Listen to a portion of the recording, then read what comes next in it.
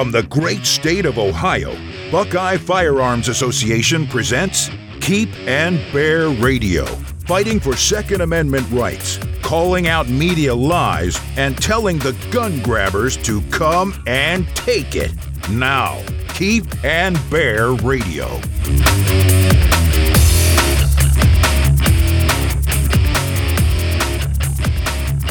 In previous podcasts, we've discussed how some government officials abused their power and infringed on Second Amendment rights during the COVID shutdowns in 2020.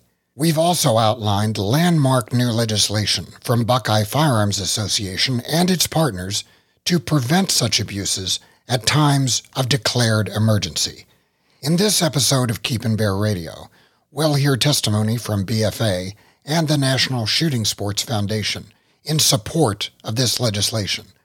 And we'll hear from citizens who had their firearms confiscated in the aftermath of Hurricane Katrina back in 2005. I'm Dean Reek, Executive Director of Buckeye Firearms Association, and I'm about to play a couple of recordings I made at the Ohio State House recently during testimony for Senate Bill 185. There are actually two companion bills. House Bill 325, sponsored by Representative Scott Wiggum, and Senate Bill 185, sponsored by Senator Tim Schafer. And what I mean by companion bills is that these bills are identical, and they've been introduced simultaneously in the House and in the Senate in order to speed up the legislative process. These bills would limit government power during emergencies. Specifically, the two bills declare firearms possession, transportation, carrying, commerce, training, range access, as well as hunting and fishing to be life-sustaining, essential activities. Both local and state government authorities are prohibited from infringing these rights under the guise of a declared emergency, either on a local or state level. Further, the legislation provides legal recourse for people who experience unjust infringements on these essential rights. What that means is that if your rights are infringed, you can sue. This legislation was born last year during a phone call I had with our Legislative Affairs Director, as we discussed how 7 states had essentially shut down the firearms industry with emergency health orders, including Michigan, New Mexico, Massachusetts, New York, Vermont, Washington, and, of course, California. In the next few minutes, we launched a plan to write and introduce legislation to prevent state and local government from abusing their powers in time of emergency. 24 states have some form of emergency powers legislation like this, but along with our partners, the NRA and NSSF, and sponsors Representative Wiggum and Senator Schafer, we created the most powerful and most comprehensive legislation of its kind in the United States. House Bill 325 and Senate Bill 185 are crucial bills to defend constitutional rights, because whatever other pro-gun protections may be in place, nearly every state and local government has provisions that empower them to do an end run on the Constitution by merely declaring an emergency. Let me read what Ohio law says. This is from Ohio Revised Code, Section 3761.16. Areas threatened by riot may be cordoned off. The chief administrative officer of a political subdivision with police powers, when engaged in suppressing a riot or when there is a clear and present danger of a riot, may cordon off any area or areas threatened by the riot and prohibit persons from entering the cordoned-off area or areas except when carrying on necessary and legitimate pursuits, and may prohibit the sale, offering for sale, dispensing or transportation of firearms or other dangerous weapons, ammunition, dynamite, or other dangerous explosives in, to, or from the cordoned-off areas. Now, this is talking about riots, but let's dig deeper. Let's look at what the law says at the local level. Here's the city ordinance in my hometown, and this is typical of the language and the laws of cities, villages, and townships all over the state. Authority of city manager. Whenever the city manager determines that an emergency exists as a result of any natural disaster or man-made calamity, or clear and present danger thereof, or riot, insurrection, mob action, or other civil disturbance causing danger of injury or damage to any person or property, he shall have power to impose by proclamation any or all of the following regulations necessary to restore peace and order to the city. Then there's a long list of things that the city manager or the mayor can do, such as prohibit or limit the number of persons who may gather or congregate, establish a curfew, order the closing of gasoline stations, and so on. And then there are these 3 provisions. Prohibit or restrict the sale, distribution, dispensing, or giving away of any firearms or ammunition of any character whatsoever. Order the closing of any and all establishments or portions thereof engaged in the sale, distribution, dispensing, or giving away of firearms and or ammunition. Prohibit or restrict the carrying or possession on the public streets or sidewalks, or in any public park or square or any other public place, a weapon or any object intended to be used as a weapon, including but not limited to firearms, bows and arrows, air rifles, slingshots, knives, razors, broken bottles, firebombs, missiles of any kind, clubs, blackjacks, billies, chains, or similar items. Notice how this isn't just about riots. The city can declare an emergency and do these things for any number of reasons. And the important thing to remember is that these emergency powers override other laws. So no matter what pro-gun or pro-liberty laws we might ordinarily have, all it takes is for a mayor or city manager to declare an emergency and your rights vanish. In other words, it's a loophole, a giant gaping loophole in our constitutional rights.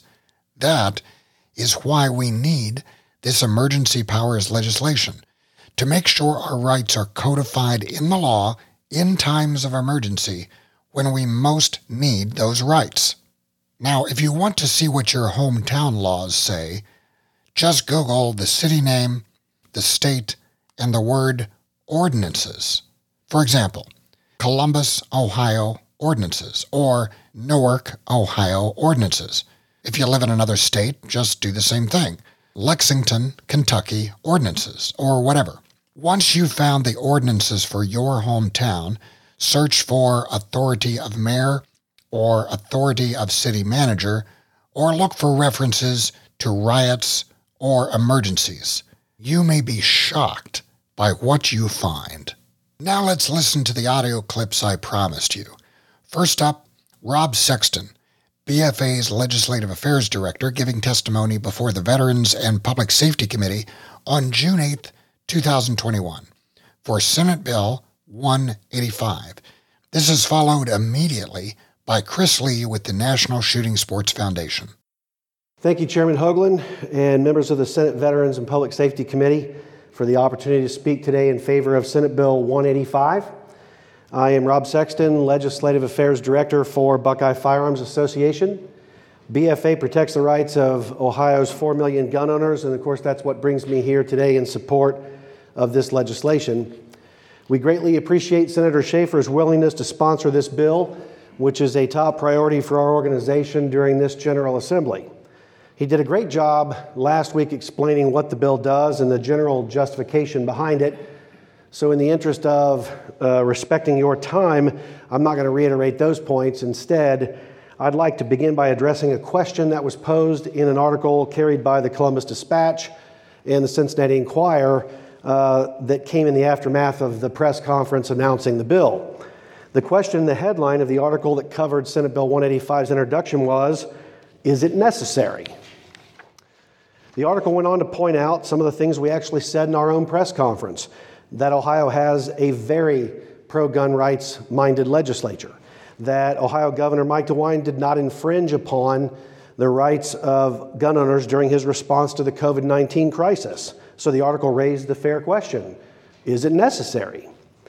I'd like to begin by pointing out that over the last year and a half, businesses, access to recreational facilities, and even extended family gatherings were all shut down under the declaration of an emergency. I'm 54 years old, and 2020 was the first time that I ever missed a holiday with my own parents during all that time. In fact, we missed Christmas, Easter, Thanksgiving, and then Easter again before the whole thing was over. In my whole life, we never missed those gatherings together. So obviously the impact of the emergency declarations were and impacted many people across the state. But it wasn't just holidays that were affected, obviously. We worked at home and schools closed, travel came to a screeching halt, restaurants closed, and some even permanently, and even Disney World closed. That's how you know it was serious. At some point among all this, though, it really hit me, all joking aside, government has a humongous amount of power when it comes to an emergency. And in my 54 years, I've never seen government exercise it in quite such a dramatic fashion. But like the newspaper pointed out, it didn't affect gun owners or gun stores here in Ohio. For that matter, it didn't affect churches, although we saw a lot of headlines about that question. So what separates those items that I just mentioned from churches from gun owners? Obviously, the First and Second Amendments of the United States Constitution, and Article 1, Section 4 and 7 of the Ohio Constitution in an even stronger fashion. And yet, we saw in some with almost 1 million sportsmen. Michigan's a state with a heritage of gun ownership that I think most Michiganders I knew growing up would have never thought the gun stores would be closed down during an emergency, and yet they were. During this time, BFA leadership discussed the history of Hurricane Katrina, which Senator Schaefer cited last week in his testimony, when New Orleans authorities confiscated firearms without cause under the guise of a declared emergency. Following that, states began to enact what they called back then Katrina-style law, which simply defined the restrictions that government would exist on when it came to your Second Amendment rights. That effort has continued since 2005 and began to pick up steam again in the aftermath of the COVID-19 crisis this past year and a half. 24 states have passed legislation of this type. It's BFA's intention that Ohio would be the 25th. With such strong constitutional protections in both state and federal law, again, the question, why is this necessary? It certainly doesn't get more clear than the right of the people to keep and bear arms shall not be infringed, or Ohio's version, which reads, the people have the right to bear arms for their defense and security. So why do we need more than that? One reason is because the courts have the right to interpret what government can do during the time of an emergency, and in fact, they've been asked to do that very thing. So during this past year and a half, courts interpreted that a governor had the right to override the constitutionally protected rights of worship, or the government had a right to limit access to a firearm because it was an emergency. So we didn't have those problems here. So the real question is, again, why would we ask you for it? But it's necessary because things change. So Ohio got it right. But things change. I never thought I'd see a day when a state known as rugged New Mexico would begin banning hunting methods at the same pace they've banned them in California, but that's happening right now. I never thought I'd see a day when Rocky Mountain, Colorado would enact gun restrictions in line with those of California and New York, but it's happening right now. Red states become blue, blue states become red. Times change, politics change. It would be foolish to wait until things change to spell out in plain English to help the court to know what the legislature believes the power of government is during a declared emergency.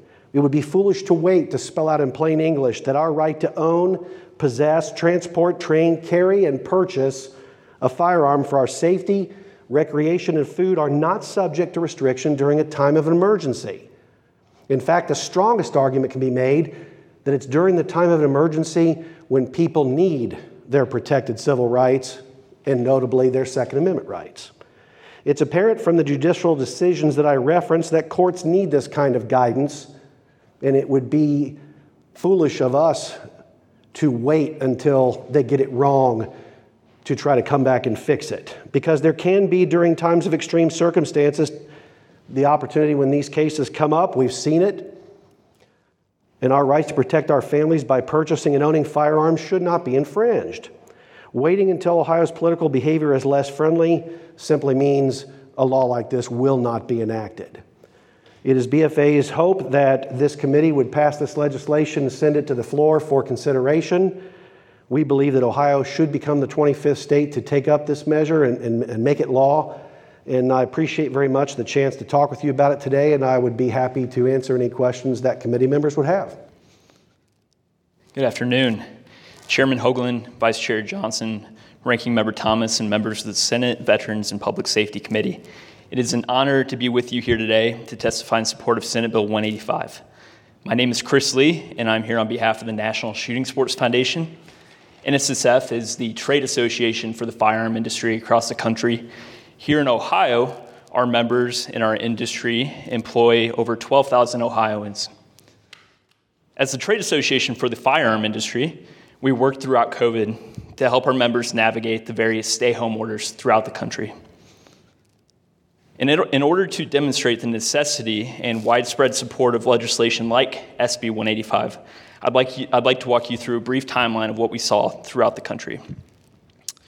At the onset of the COVID-19 crisis, the firearm industry was exempt from the stay-home orders in nearly 25 states by existing emergency power statutes like the one that would be created by this bill. Most of those protections were put in place as a result of Hurricane Katrina and the government response that followed, which include forced confiscation of firearms. As stay-home orders were issued, beginning in March of 2020, many governors in states without emergency power protections, like Governor DeWine here in Ohio, deemed the firearm industry to be essential and exempt from the stay-home orders. One of the first governors to designate the firearm industry to be essential was Governor Pritzker in Illinois. When pressed by a Chicago reporter about this who seemed very surprised, the governor responded, quote, "We wanted to make sure people had the ability to protect themselves if they need to." Most governors agreed, and by March 26th, 40 states had declared our industry to be exempt from stay-home orders, either through existing statute or designation within the executive orders that they've issued. On March 28th, 2020, the Department of Homeland Security released a list of critical infrastructure sectors. That list included workers supporting the operation of firearm or ammunition product manufacturers, retailers, importers, distributors, and shooting ranges. More states accepted that guidance from the Department of Homeland Security, and by April 9th, the firearm industry was open in 43 states. The remaining 7 states continued to order the firearm industry closed, including one Midwest state, Michigan.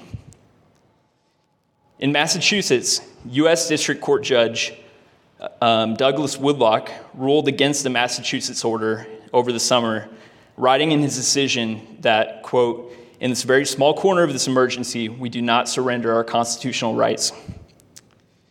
Without an operating firearm industry, Second Amendment rights of Ohioans would be greatly infringed upon. Additionally, the same supply chains that provide for civilians and the Second Amendment rights of civilians also provide for our military and law enforcement, which is why the Department of Homeland Security was so active in saying that they needed to be allowed to remain open. Today, the firearm industry is open across the country. Gun sales have shattered records for 15 straight months because Americans are concerned about their personal safety, resulting in nearly 8.4 million new gun owners in 2020 alone, and we continue to break records this year. The Second Amendment does not have a pandemic clause, and future governors should not be able to tell citizens that their rights end during an emergency. Thank you to Senator Schaefer for introducing this legislation and to the committee for the consideration. I should point out that there were questions from committee members, but my recording didn't pick them up very well, so I left them out. Also, John Weber with the NRA testified, and I was unable to record him. Finally, just to put an exclamation point on all of this, I want to play a few excerpts from an NRA news story documenting the gun confiscations that happened in the aftermath of Hurricane Katrina back in 2005. You can watch the complete news report on YouTube. Just search for The Untold Story of Gun Confiscation After Katrina. What you're about to hear are the real-life accounts of people who had their firearms taken or destroyed by law enforcement without cause or proper authority during an emergency. And this was at a time when those citizens needed to exercise their rights to defend themselves. And as you listen, keep reminding yourself that you are listening to American citizens, that this actually happened right here in the United States. I said, it's not even loaded. And I dropped it on the floor. You got a gun, relax. Well, they punched me in the face. Relax now. Look at my black and blue marks. Look at what they did to me. They dragged me out of here. I really thought they were going to kill me. I really did. We were coming back across the lake is when we got stopped by Coast Guard and St. Tammany Sheriff's Department and the National Guard by gunpoint. We had identification. We were coming back from a house that we were taking the weapons out of so criminals wouldn't break in and steal them. And we've had policemen tell us that that's what they wanted us to do, but not the sheriff in St. Tammany. They just wanted to confiscate them from us. We felt like criminals at the time when they come up to us with M16s or AR-15s, whatever it was, but there were 4 of them with rifles and holding on us with our hands in the air until they got in our boat. So they got on the boat and they asked us, do you have any loaded weapons? Yes, we do. They're in the 2 back compartments. Wayne went to show them where the gun was, and he screams, don't touch it, don't even move, I'll get it. I felt like it was un-American and then we had been violated when they took, like I say, we were shells out. We were just sitting around looking at each other and said, we just got our guns taken away from them. They took them. And they didn't have a right to take them. They didn't have a reason to take them. That was the thing. We did nothing wrong. But they took them anyway. He said, be thankful we're taking your guns here. Why should I be thankful? Well, if they catch you with them on land, they're going to take you straight to jail. We live in proof that all they have to do is say, look, this is the law. You had that feeling that you were violated. They took something from you. They stole something from you. That's the only way to put it. They took something that they didn't have a right to take. What you come and get my gun for? I'm a good citizen. It's going against my constitutional rights as a citizen. You're letting the thugs get away with everything, and you're coming to honest, good citizens and taking away their protection, and it is wrong. Wrong, wrong. These cops came out of nowhere, said stop, and asked, do we have weapons in the car? And I told him, yeah, I do. He said, get out the vehicle, had us all sit cross-legged in front while they searched the vehicle. I had a .22 long rifle. My tenant's girlfriend had a .22 pearl handle revolver given to her by her grandmother or grandfather. I saw them smash her gun given to her by grandmother, grandfather, just against the curb. The other things that they busted up, the .22 rifle they busted up, these were police officers that went too far. We didn't have any rights. I mean, they treated us like criminals. They treated us like if we were in a third world country. I was scared because these guys weren't doing it by the book. There was mayhem. New Orleans police did not have control of the city anymore. So the only plan they thought, I guess, was to take the guns away from the people. Heed the warning of what this was. You know, this is like Australia. All of a sudden, boom, they got our rights. That's all for this episode of Keep and Bear Radio. If you enjoyed the podcast, I urge you to subscribe. And please subscribe to the Buckeye Firearms Association newsletter at buckeyefirearms.org. If you'd like to become a member and support the work of BFA, go to joinbfa.org. Use the discount code PODCAST to get $10 off your membership. That's joinbfa.org. We'll see you next time on Keep and Bear Radio.